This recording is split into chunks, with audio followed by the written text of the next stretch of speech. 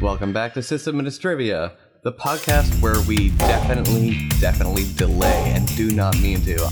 We're coming back strong. We've got some pretty good content here, I think, lined up. I'm Jonathan. This is Brent. Jathan's also sick. He's on the tail end of the bubonic plague. So yeah. You shouldn't say that. That's people are actually getting that.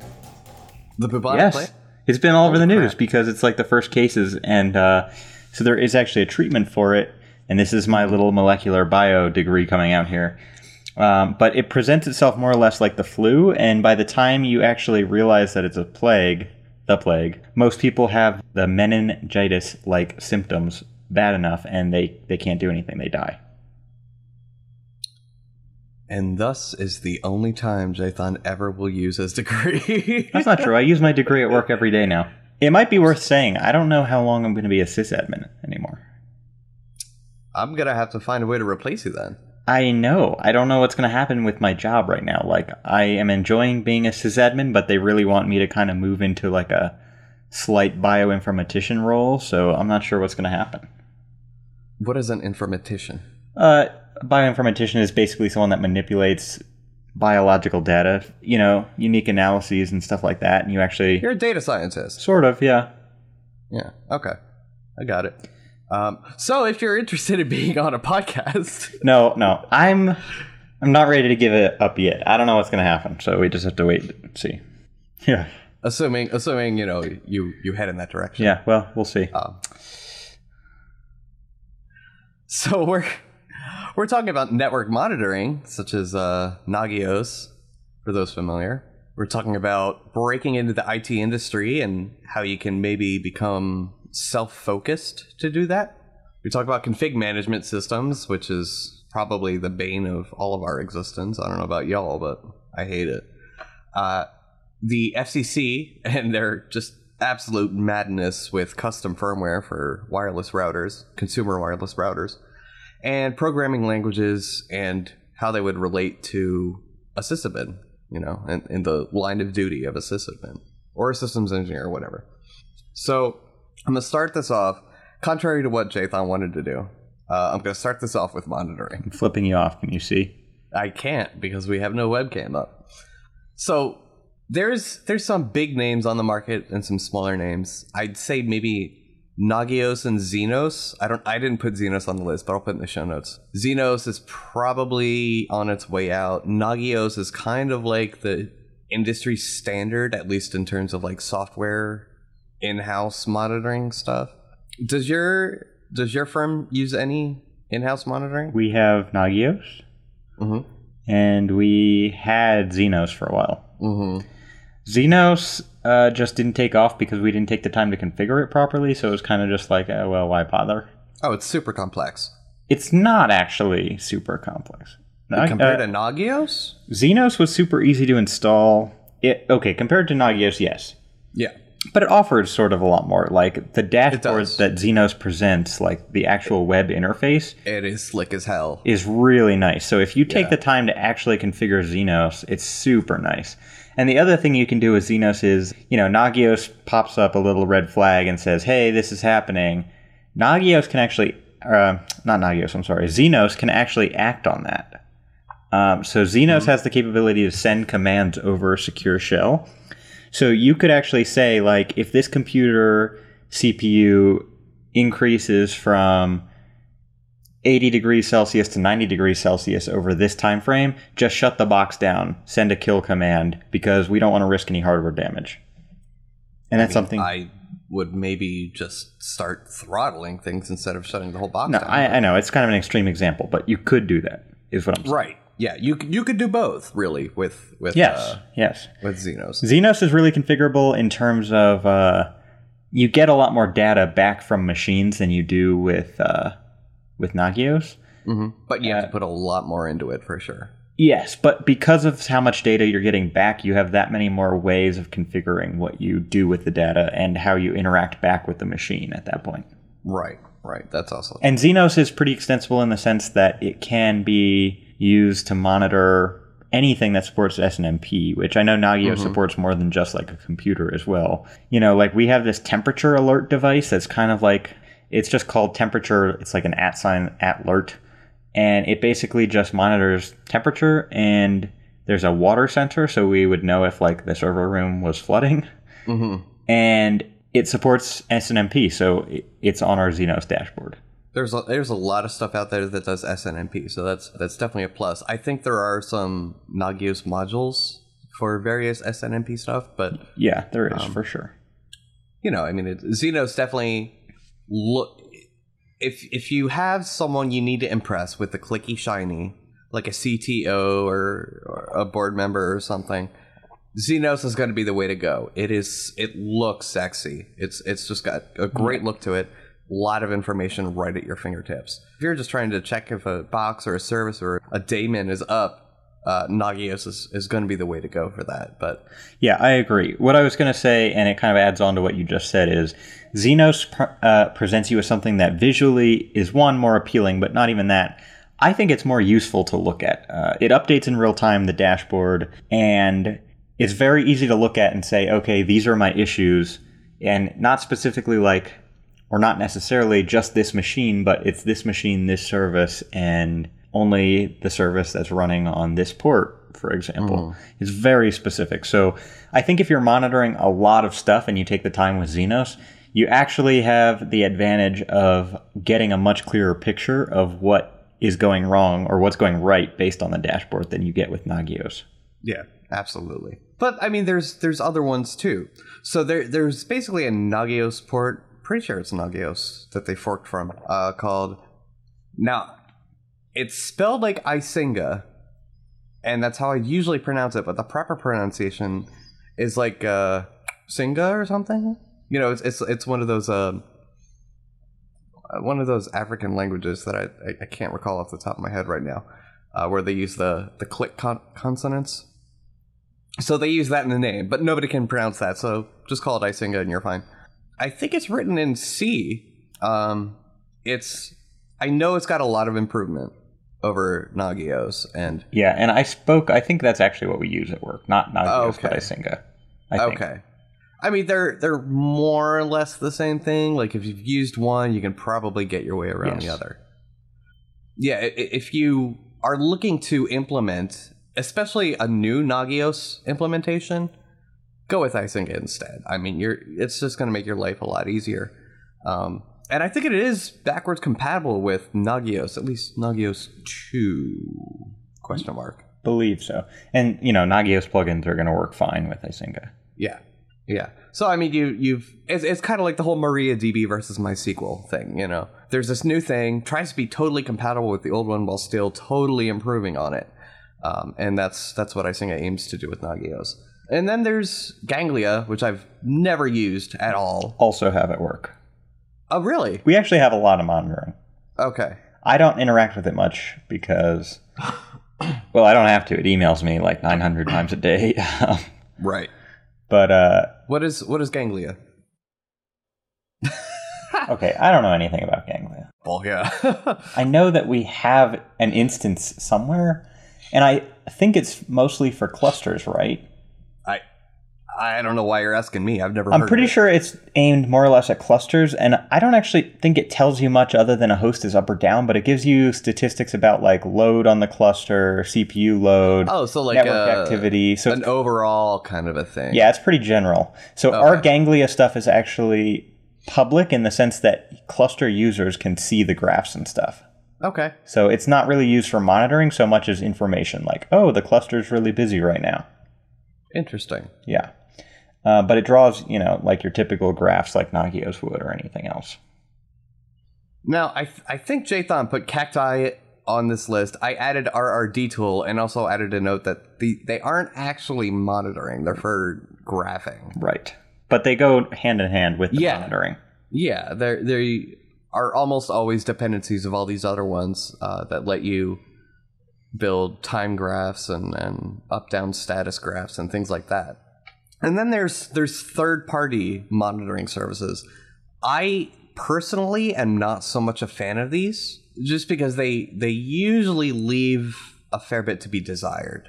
Because it's, at worst, it's like, all right, I can ping the host or I can't ping the host. At best, it's like, does this HTTP service return this certain string when I make a GET request to it? You know, you can't really dig super deep down. You can't be like, oh, the response time for this call is XYZ, whereas this response for this other call is you know, you can't really build out your own custom stuff. But I guess that's the price you pay for external monitoring. It does give you the benefit, of course, of having externally corroborated service. So if you're looking for like SLA verification, that would probably be where you want to go. The two I know of and have interacted with in the past are Pingdom and NodePing. Have you heard of Spiceworks? Yes, I have heard of Spiceworks. I can't believe I didn't put that on the list. I kind of see Spiceworks as a joke at this point, you know? Yeah, me too. I mean, I kind of always did. That's all I'm going to say about that is, yeah, me too. I mean, if you're stuck using it, it's all right, I guess. But I think there's better options out there. You know, they spend a lot more money on marketing than they do on actual quality control and features and things like that. Right. So, well, that's about all I have in terms of specifics. I guess the only other thing I'd say in general about monitoring is if you don't have it, in most cases you should, at least on a basic level. At least for production, yeah. Yeah, and I'm not telling you to go out and download Xenos and configure every single trap you possibly could, but at the very least get like a Nagios implementation, which is definitely way easier, and at least be able to get an overview of what's happening on your network at any given time. Or even like Pingdom or something. I know NodePing has an API and works with something called pushover.net. They've got a great little app that does push notifications to your Android app, and I think there's one for iOS as well. So that's pretty handy. It irks me about getting text message alerts. I like having my own dedicated app for that, you know? Yeah, I was thinking to cut down on our email load, we could actually do XMPP with offline support. That way, you know, yeah. I'm going somewhere for the weekend. I can't really turn off all of my email, but at least I could turn off this one service on my phone, you know? And I'm fairly certain, I think Nagios has support for that. They do, and so does Xenos. Yeah, and I'm sure there's some third parties that can implement that. I don't know if Pingdom has an API. I'm pretty sure they do as well. I haven't used it, though. I've just used the NodePing one. That's all I have for this. I don't know. That's about all I got. I'm not like the monitoring guy. I just interact with it when I have to, and like I said, I get plenty of emails. I probably got at least one since we've been sitting here, so... I've gotten a couple, yeah. I have my phone on silent, though, so I just keep looking over and see my phone blinking, and I'm like, oh, that's fantastic. It's all right. One of the other admins is around. He'll take care of it. I'm just going to quickly mention this, because Jathan didn't even want this in the episode. The Linux Foundation has a training program, and they have a free ebook. They call it an ebook. I call it a pamphlet. It's like 8 pages long, but it is very handy on giving you some very basic, like bottom level stuff that you need to know if you're looking to get into the Linux sysadmin field. A lot of it is general advice, but it is admittedly like Linux system admin centered. So, I mean, they have a lot of recommendations for which courses they offer that you should take to get you on a great track towards that career. So I'm just gonna post a link up to that. Have you taken any of those courses, Jathan? No, and I remember when I first found this link and sent it to you, I asked you, like, hey, do these courses actually hold any weight? And it kind of seemed like you didn't think that they did. It depends on what you mean by weight. If you're looking to learn and you know nothing about Linux and you just wake up one day and be like, you know what, I want to be a Linux sysadmin. Well, I don't know why. First, maybe you might want to see a psychiatrist, but if you're still dead set on that, it is a great start for that. Now, what do I think their certifications and their courses hold any weight on actual resumes / CVs? No, I don't think so. I think, like that's going to be all experience based. At some point, you need to break in somewhere. Yeah. And you can do that with community involvement too. Yeah, and so we still haven't really had our episode where we want to talk about certifications. Yeah, I know. I keep trying to get interviews scheduled, but nobody wants to do them, so... man, I don't know. I know we've talked about it before, but it'd be so cool if we could, like, help people learn their way around more than we do. No, we try to do that in the IRC channel. Right. But, I mean, it'd be cool if we went off and did, like, a video series or something. I don't know. Maybe. I'm extremely charismatic. People would really learn a lot. Okay. Oh gosh. All right, but moving along. I bring that up sort of as like a precursor to our next major topic point, which is finding work. You know, I'm just going to say this flat out. It is really, really hard to just jump right into a Linux admin position. You kind of have to cut your teeth a little bit. I was super fortunate to fall into the opportunity that I did, and I don't even know how it happened. So, yeah, I'm still trying to figure out how exactly I got here. But if I had to do it again, I would probably go this route. You want to start off as a freelancer in your free time, moonlight. You know, don't quit your day job yet. It takes some time. You need to build up your skills, build up your experience, because that is what is going to go on your CV for a sysadmin position. You're not a developer. Like, a CS degree that means jack shit to a good manager, a good hiring manager at an IT place. They know that's shit, you know, for admins and engineers. They're going to be looking for the experience. Don't limit yourself to actually doing, you know, if you want to ultimately be some kind of like network engineer, don't limit yourself to freelance jobs that are focused around like, oh, I have this networking problem. Can someone fix it? No, take whatever you can get. Even if it's something like I've been doing some technical writing through Upwork, which we will talk about here in a little bit maybe, is just all about getting your name out there and having something that you can show to someone and say, hey, I did this. Yeah, get that name out there. The first thing an employer is going to do is Google your name, do a Google search on your name. I mean, that's how it is in this day and age. If you Google my name, I'm pretty sure you're going to see a bunch of... you know what? Let's do it right now. Some asshole lawyer in New Jersey stole my name. I don't think he stole your name. The first one is my LinkedIn, which has all my past experience and stuff, so that's good. Second is my personal Twitter, which I don't really use much at all. Third one is a WordPress I haven't used since 2008. That is embarrassing. Oh, but my personal site is, like, my personal professional site is 1, 2, 3, 4, fifth one down. That's not too bad. And then I've got my resume 6 down, and my Google Plus, which I don't really use. So I mean, I've got some stuff on the second page of results. That's when you start seeing some interesting stuff, like my Stack Overflow. Yeah, make sure you at least in the first 3 results, you get your professional related resources in there, whether it's a LinkedIn, which I hate. It's the MySpace of businesses and jobs, but you know what? It's a necessary. It's a necessity. What are you doing? What does that sound? I was just sliding my foot along the carpet to stretch my knee out. Oh my god! It sounds like you're dragging a body around on like a... It sounds horrible. What was I saying? Right. So you want to make sure that your name on a quick search, like the top 3 results, gets you in the door. Gets them at least knowing that you're serious about this and that you've put some time into this. That, you know, like, so that being said, I'd say after that, you want to start building up a reputation. So join your local lug, contribute to it often, get involved with other tech-related nonprofits, get a job as a junior sysadmin somewhere. You know, it all comes with time, and you need to not be afraid to make mistakes and take risks, I think. Not much. I mean, I was able to get a job as a sysadmin while I was still a student. I mean, I still am a student. I'm finishing up my senior year now. And somehow, I shouldn't say somehow, so what you said is completely validated, actually. I applied for a position along with some like computer and electrical engineers, and I beat them out because I had experience. Yep. And it was simple things like, oh, he helped manage the Ubuntu Pennsylvania calendar at some point in his life. Well, at least he was trying, and, you know, oh, he ran Gentoo on his personal machine and his VPS, and he knows how to obviously install OpenVPN. Well, that's a plus. Mm-hmm. Mm-hmm. And it all counts. Personal projects, whatever you can dig your hands into on your free time, just for the hell of it, is all helpful. Because you can put it on your resume.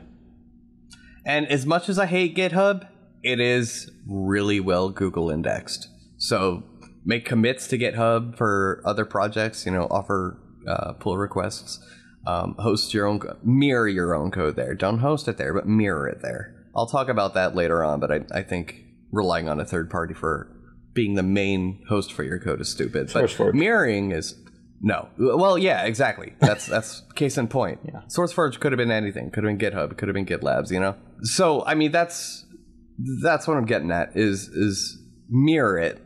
Just do stuff to get your name out and there. Find something you like. Find an open source project that's like you're about, and it's that much easier to actually want to contribute. For sure. And in the process, you're just going to pick up skills and stuff like that. Even if it's like fixing their documentation, because let me tell you, a lot of them could use it. But even if it's just simple as fixing documentation, you really don't need to code. You can just look through, fix typos. That still counts as a pull request. That still gets your name out there in the index, you know? Do all those things. Once you feel like you've built up a pretty good reputation, then you can start looking for like gigs, like freelance gigs. I know of freelancing.stackexchange.com, Odesk, and Elance, and freelancer.com, I think, is the other one. Did you know of any, Jathan? I think you were... Yeah, so I mentioned Upwork, which I don't know if Odesk bought Upwork or if Upwork bought Odesk, but they're one and the same now. They're the same? Okay. Yeah, so there's actually still two websites, but they're in the process of merging everything right now. So I've actually kind of avoided it like the plague because it's just been slow and not very helpful. Mm-hmm. And the sorting has been kind of weird. Like, things just don't look how they should. Right. But Upwork, I've had 3 or 4 jobs now that I've gotten paid for through Upwork. There you go. And you're not going to make bank the first time you do it, nope, for sure. Absolutely not. But on a positive note, the second job that I took was with one person, and they're like, hey, we're going to pay you, and it's not going to be that much. But if we like you, you can do it again. And that's what's happened now. So numbers 3 and 4 were with the same person that number 2 was. Yeah, it's building that clientele. You can even use them down the road as references when you try and get a steady job in the field, you know? It's all about building that reputation, man. Building that name. That's kind of all I have to say. If you're new to freelancing, I would definitely hit the freelancing Stack Exchange first, because that has a lot of useful questions that are already answered for you that you probably are asking yourself. You know, how do I manage billing? How do I collect on payments? How much should I charge up front and then, you know, save for after the job is completed? All sorts of really helpful stuff. That's probably going to be your primary resource, which is a bit ironic. You know, it's not finding clients; it's self-managing. But that's a really important practice. You need that character, that self-motivation, I think, to really succeed in our field. I agree. Yeah. All right. Well, I'm gonna move on then. We're gonna talk about Jathan's favorite thing, config management. Woo. I'm gonna have Jathan mostly lead this one because he complains about it in general more than I do. That's not true. But I mean, then again, I'm also the guy that strongly suggests that really, like, you just need PDSH and shell scripts. Yeah. So obviously the point of config management, I always oversimplify my explanation a little bit, but I'm going to do it again. So you can think of config management as making sort of this, just imagine a page-long document of statements, like plain English statements, like I want the user Jathan to exist on machine A, and I want BTS to exist on machine B. And you could even make a statement that was false. I definitely do not want user XYZ to exist on machine C. And, you know, as you can see, that could apply to just about anything, not just users. But I want this route to exist. I want this network interface to be down all the time, or whatever it may be. And so what config management does, or what the principle is that... Can you say, I want this user to stop asking stupid questions? No, that one doesn't work. Oh. Sorry. Someone should write that module. Yeah, that'd be pretty sweet. I guess the one thing is you could just delete them and assume they're not going to have any questions if they can't access the system. But, of course, the logical next question would be, why don't I have access? At which point you have to explain that they're morons. So. Well, then you block them from the ticket system. Okay. Sorry, I'm kidding. Sorry, move on. No, it's fine. So, basically what config management systems do is take that checklist, transform it into something that makes sense to a computer, and then make sure that all those statements are true or false based on what you said. So for me personally, I can only talk extensively about Puppet because that's what I use at work. When I sat down and interviewed for the job that I have now, they actually said, have you ever heard of Puppet? And I said no, and they said, well, you better start reading. And that was like the parting words of wisdom from my interview. Puppet is extremely extensible. There's tons of modules that people have written. It's really easy to write your own modules. There are people that have entire careers and all they do is write Puppet modules. They're Puppet engineers, basically. So config management is a big deal because it has the potential to save you time. And of course, if you're a business, saving time is usually equated to saving money. So the goal of config management is not necessarily to manage every single aspect of your workflow or your systems, but to take the most common tasks that you do or that take up the most time and use the config management tools available to you to not have to do so much work or to save yourself time. So, I mean, I don't really know what else to say in terms of like what the purpose is, because I think at this point you get the purpose. I get what it tries to do. I just don't think any of them do a good job of it. I don't know. I work in an environment where we have two, and I know I've said this before, but we have two large clusters that are used for like compute intensive workflows and stuff like that. And we're talking like protein modeling, genomics work, analyses of all sorts of chemicals, et cetera, et cetera.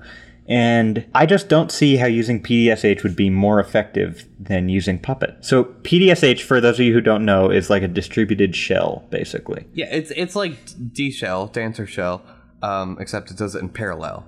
Right. So, yeah. A lot faster, obviously. I mean, like, you just PDSH out, tell them to fetch the new script and run it. Like, you just keep it a script repository fetchable via HTTPS with authentication or something. Right. You know? And see, I go both ways. I understand what you're saying.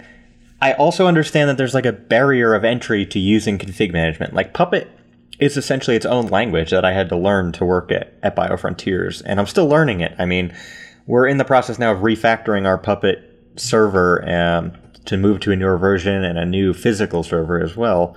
And, you know, jumping a major version, I'm learning all over again some things, but there's just certain things about it, like, for example, actually, I think one of the best examples of a good Puppet module is ZFS, for me, right now. And the reason is, ZFS, if you're not familiar with OpenIndiana or Solaris or whatever you're running, you're definitely not going to know the commands to do things within ZFS. But if you know Puppet language, you can look at the ZFS module and read the descriptions of the different parameters and make a change probably more easily with Puppet than you could using ZFS commands because you don't actually know them. Why can't you just do man ZFS progs or whatever it's called? I mean, you could, but that's the thing, is you're taking a lot more time to do that, whereas if you can read the Puppet module in a pretty easy and quick fashion, you're going to save yourself a lot of time that way. So let me get straight. You have to learn an abstraction level with its own documentation because you don't have the time to read the documentation for the core utility. Absolutely. And I mean, zero I'm not saying that's not something I necessarily do, because I could manage ZFS without Puppet if I really wanted to. But I mean, if that's like the benefit you're going for, I don't understand well, it though. Not everyone would say that's an advantage, but I would say that's an advantage because if you take the time to learn Puppet as a language, I think that you can more easily manage certain things with Puppet than you could managing the service or resource itself. All I'm saying. Bullshit. No, whatever. I don't care what you think. I'm not saying that I necessarily agree or disagree with the concept. You know what the difference is between yours and mine then?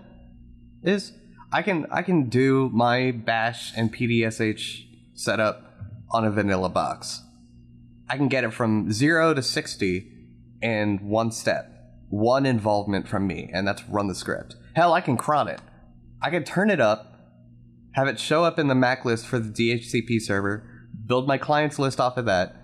I can have all that automated. I can literally plug the thing in, and within 24 hours, or 6 hours, or however long it takes to run the configuration process, it's done. It's in production. I agree with that. And we can do the same thing with Puppet, but that's because we've taken the time to script installing Puppet. You still gotta run the script for every box. Yeah. I mean, I'm not... I'm saying I literally can plug a machine with the setup I'm supporting here. I literally can plug a machine in, walk away, and it will be configured by the time I walk back to it. You know, like I understand what you're saying. And I'm not saying, like, had I been at BioFrontiers when they decided that they were going to start using Puppet, I don't know that I would have been on board with it. But at this point, it is a necessary evil. I can't just say, well, we're doing away with this now. And so that's the thing is, I'm talking about this and I seem kind of biased, but realistically, like, for my own things, I would never do this to myself. So don't get the wrong idea. Yeah, the only other thing is, like, you could cron your PDSH scripts or whatever, or your configuration scripts. The nice thing about Puppet is it's smart enough in some cases to, I don't know, like, see, this isn't even a good argument. Every time we talk about this, I know. It's hard for me to argue, for or against config management. Because it's another abstracted layer. It's like trying to argue with a C guy when you're a Python guy why Python is better than C. Right. And so because it's not. No, the only thing it's not. No. It's easier, and that's it. Going there, it's easier. Yeah, it is easier. But my stance is if you can't write Bash scripts and manage it with PDSH for 200 plus servers, you are in the wrong industry. I know that may seem kind of harsh, but like I believe it because the whole Chef and Puppet and Ansible and all that bullshit that came out of the DevOps movement. And I think DevOps is stupid. I think maybe I should backtrack a little bit. It's cool having such direct access to the developers and vice versa, but you should not try and make developers admins and vice versa. They are separated for a reason. Let developers write the fucking code and let the admins script the fucking shit. Let us make stuff that does stuff and let them make stuff that does stuff in their own ways, What they're trying to do... You're getting angry. I am. I get super angry about this. Do you know why? It's a threat to my career. Because companies think developers can do the jobs of admins and system engineers, so they hire them to do that job, plus regular coding. And then what happens? What happens, Jathan, when they hire them to do that? Shit gets broken. Shit gets broken and compromised. Yeah. Okay, so... I don't know. The only other thing I think that Puppet or Chef or Ansible has going for it is sort of this idea, it's like an inclusion. So like if I make a Puppet manifest that's applied to a specific machine, and this is getting into some specific terminology for Puppet, but if you care to look it up, go ahead, look it up. But basically a manifest is like that checklist I mentioned before. If I make a manifest for a machine and it's a web server, maybe I have a manifest then that's dedicated to a web server, and I can just say, okay, include web server. And I don't have to go through the process of including Apache and MySQL and Shorewall all separately. That will just automatically be done. I'm saying you can do the same thing in a Bash script, though. That's my entire point. I agree. Like honest to God, I think that what I'm trying... Or a Python script, but that's going to require more dependencies, which is why I would avoid it. That's why I would just stick to vanilla Bash. Yeah. No, in any case, I totally get what you're saying. I think there is some amount of power that comes with using a config management tool that is beneficial in some environments. And there's certain things we do with it that are really nice, but at the same time, I am fairly confident that everything that we do with Puppet could be done without Puppet. Yeah. And you know what? And I feel like that's 99% of implementations of all config management. Probably. I'm not disagreeing. I have been and am in a situation where we use Spacewalk, which is basically the open source satellite for config management, package management, things like that. But the problem is, it's a huge, beastly thing. It's huge. It's a monolithic monster of a thing. And it can do some kind of cool stuff. We use maybe 10% of that functionality, if that. And it's all stuff we could easily do. We already have SSH keys on all of our nodes, We already have the entire infrastructure set up to push commands out and push scripts out and run scripts remotely and things like that. But instead we use this monolithic thing that we only use 10% of the functionality for. And that's the issue I have with this, is you see this everywhere. You see people implement systems that they think they need, that they really don't. They need 10% of this thing, when really, like, they could be just fine with something totally minimalistic. I agree. And ironically, a lot of our time is spent fixing this config management system. Yeah, and see, that's the thing, is I spend so much time fixing Puppet and finding workarounds for things that Puppet just can't do. And you know that I get pissed off at Puppet.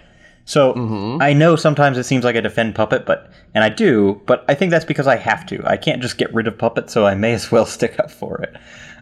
When your config management system ends up requiring more fixing, not necessarily maintenance, because like I'm a firm believer in you do something more than one time, you should script it. So not necessarily maintenance, but fixing, like break fix. If you spend more time doing that to your config management system than the time you actually save deploying new systems or like reverting a system from backup or something, you're doing it wrong. And that's my The other thing is, oh, come on.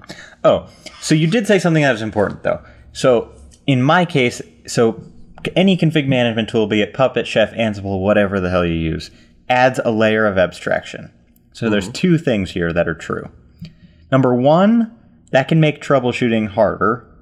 Number two, it can make it easier for certain members of a team to make changes in some cases.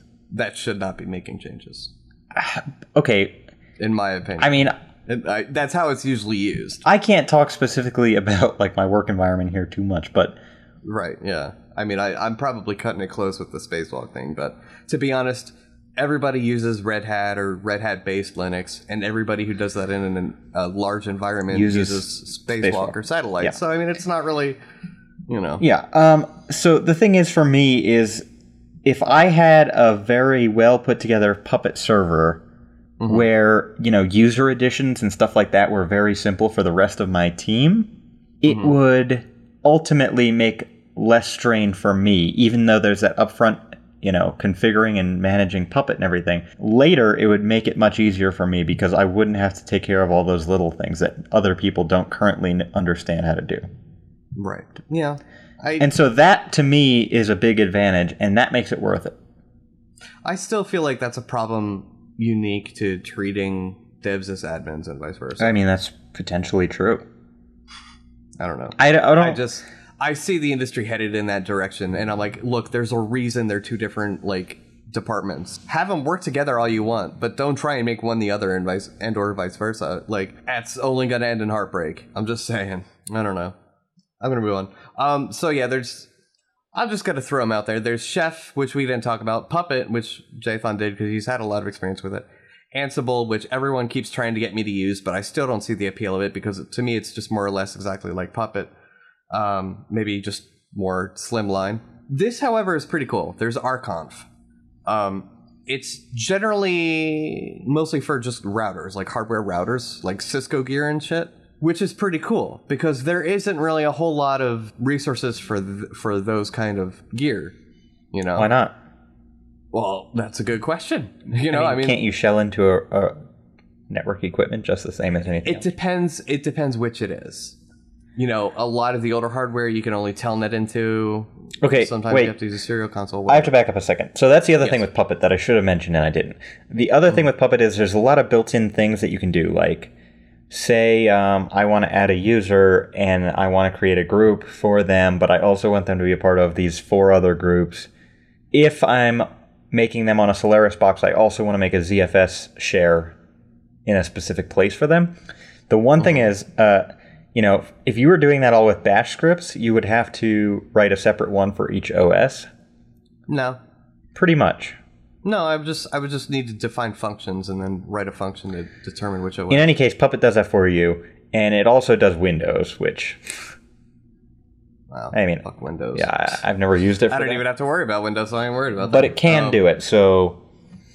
Yeah, I guess. Potentially saves you time in that sense, too. That's that. All right, so maybe I'll back up a little bit. I guess if you are running a mixed shop where you have to manage Windows servers, Chef or Puppet or Ansible or whatever may make more sense.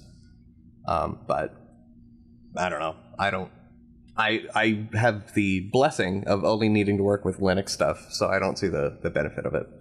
But rconf is pretty cool. I don't use it for anything really yet. But check it out. I'll post a link on the notes as we always do, and we'll do it for all these other stuff all these other software we're mentioning. But give it a look over. I mean, they have this weird thing where you have to sign up to get the source code, and I kind of get a gross feeling about that. But it is open source, and it's pretty cool. I'd say give it a check out. It's definitely worth looking at, especially if you're an admin in the NOC or a network engineer. But I'm going to move on. Are you ready to move on? Yeah, I'm ready to move on. Okay, yeah. If you want to talk Puppet specifically, come find me on IRC. Yeah. Yeah, talk to Jathan about it, because I'm sick of it already. He loves to rant about Puppet, so talk to him. I'm going to skip around a little bit, because we've only got 2 major topics left. So, the FCC is trying to, and we'll post a link to some more information on this so you can get the full background, but they're essentially trying to do what amounts to banning custom firmware for consumer routers. So like DDWRT, OpenWRT, theoretically Android may be even affected, because it also uses you can use the phone as an access point. So, I mean, there's a lot of implications here. They basically want to say, we need to guarantee that there's no way users can modify their router to run on these forbidden wireless channels. Right. So, channels, 12 through 16? I don't actually know what they are, but I think it's 12 through 16 or 13 through 16, something like that. It's up, higher end. I know 16, I'm pretty sure you can only use in Japan. But regardless, people in the U.S. are using these channels, which the FCC has blacklisted reserved for limited use. You're not supposed to be able to use them in the U.S. Normally it's fine and dandy, but people are still using these because the option is there in OpenWRT and stuff, because the hardware supports it. Well, there's a real simple answer to this. Just run a huge-ass antenna, tuned to those frequencies, tuned to those channels. You find someone running those, triangulate them, and send them a fucking cease and desist. Don't ruin it for everybody else. OpenWRT does a really fantastic thing. It turns home-end routers into, like, what they should be. Like a fully extensible, actual router, Something that doesn't suck. And I will be absolutely disheartened if it goes through. But the other thing they've complained about is people modifying the power amplitude, the power output of their antenna. It's supposed to be 3 watts in the US, and people are going a little bit above that, which breaks FCC standard for the 802.11 spec. So, I mean, I don't think it's really a huge deal, though. I don't either. I think the number of people, for one, you could cook your own router. You could cook your radio chip. Oh, whatever. That's your fucking problem. That is your problem. But they say that so that you don't over congest, a metropolitan area or something like that. Yeah, whatever. Because your signal is going to be the strongest one out of all of them if you're pumping that much juice to it. Really, what they should do is open up other frequencies. Open up like 13 through 16.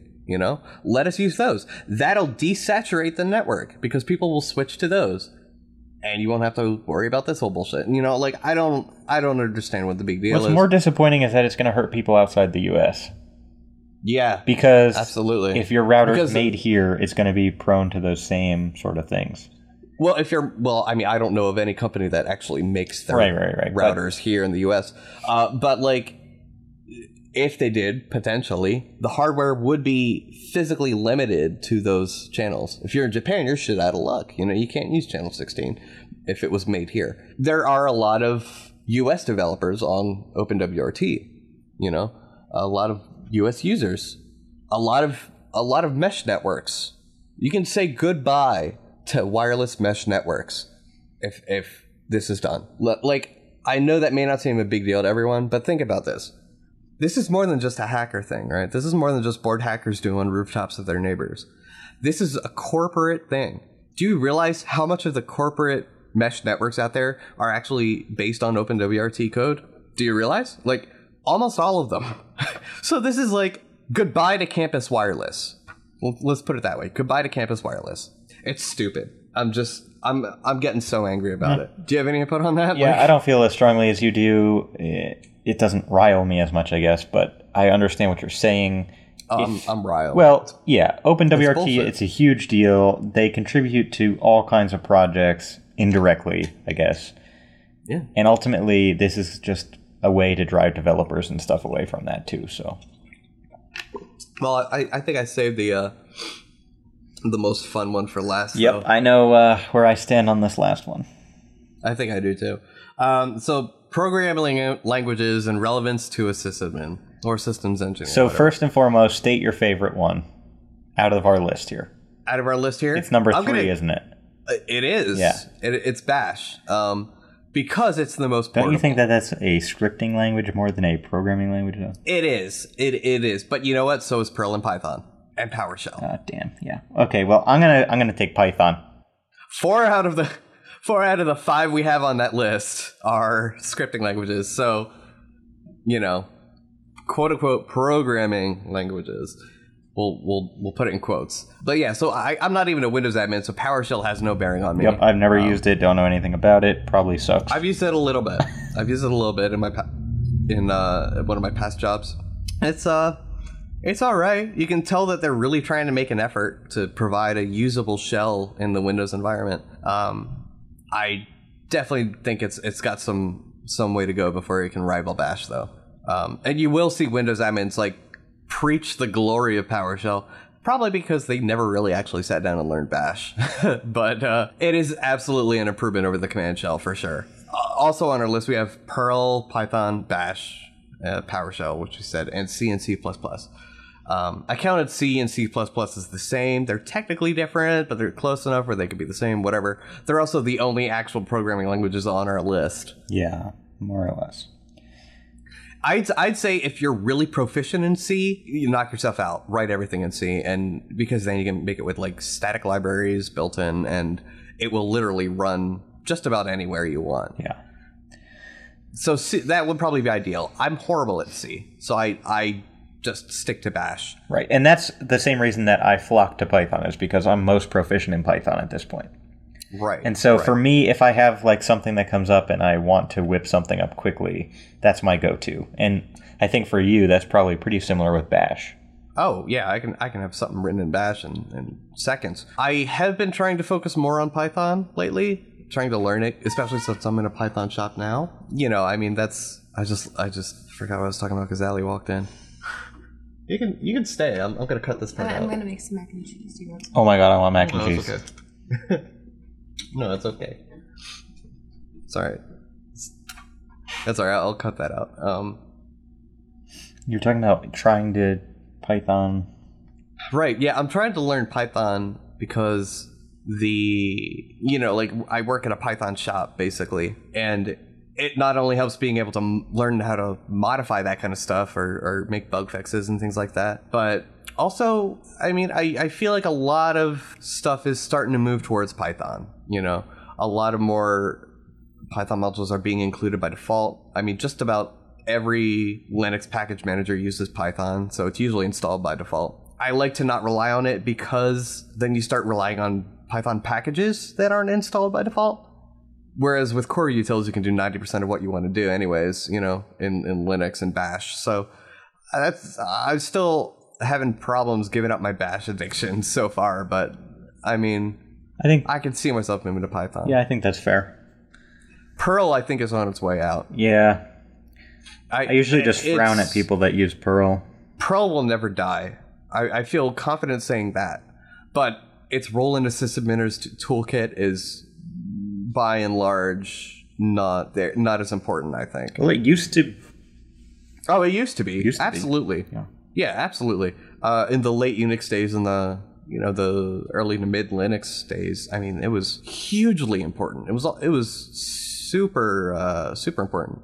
But I think now it's just kind of taken a back seat, which is cool. There's still a lot of Perl mongers around, and they're brilliant guys. But I just think the language just can't really compare to Python. No, that's fair. It may run faster, but it may be safer, and it may be safer is kind of subjective because it can also let you do things a lot more easily, like escape ch roots and stuff. But I don't know. I just think it's on its way out. Yeah, You know. I feel the same way. I mean, for me, being a few years behind you, both in terms of age and in terms of experience, I never even had that exposure to Perl that you probably had. I only got minimal exposure to it, and I haven't used it since. So I promptly forgot all I know about Perl. I can maybe try and read it, you know, but ask me to write it or fix a Perl script, I'm like, forget it. I can probably fix a Python script if I really, really need to and have a bit of time, but Perl, no way. Right. I don't know. So yeah, we'd love to hear back from you. I wish I had like a dedicated site for running polls. That'd be cool. So it'd be like, oh, hit our poll page. There's and probably tell us which a way we use. could do that in like 2 seconds. Yeah, I don't feel like implementing it right now. I'll do it for maybe next season. Add it to the to-do list. Yeah, so I don't know. I think I think that we were pretty concise. We didn't get off on too many tangents, and look up at that. We're like an hour exactly. yeah. And hopefully, I didn't just ramble on about config management in a way that was not meaningful. That wasn't my intent, but Dude, I had like 2 big rants this episode. I think you're entitled to at least one. Yeah. So, cool. Well, this has been Sysadministrivia. This is Brent. I'm Jonathan. We'll see you around.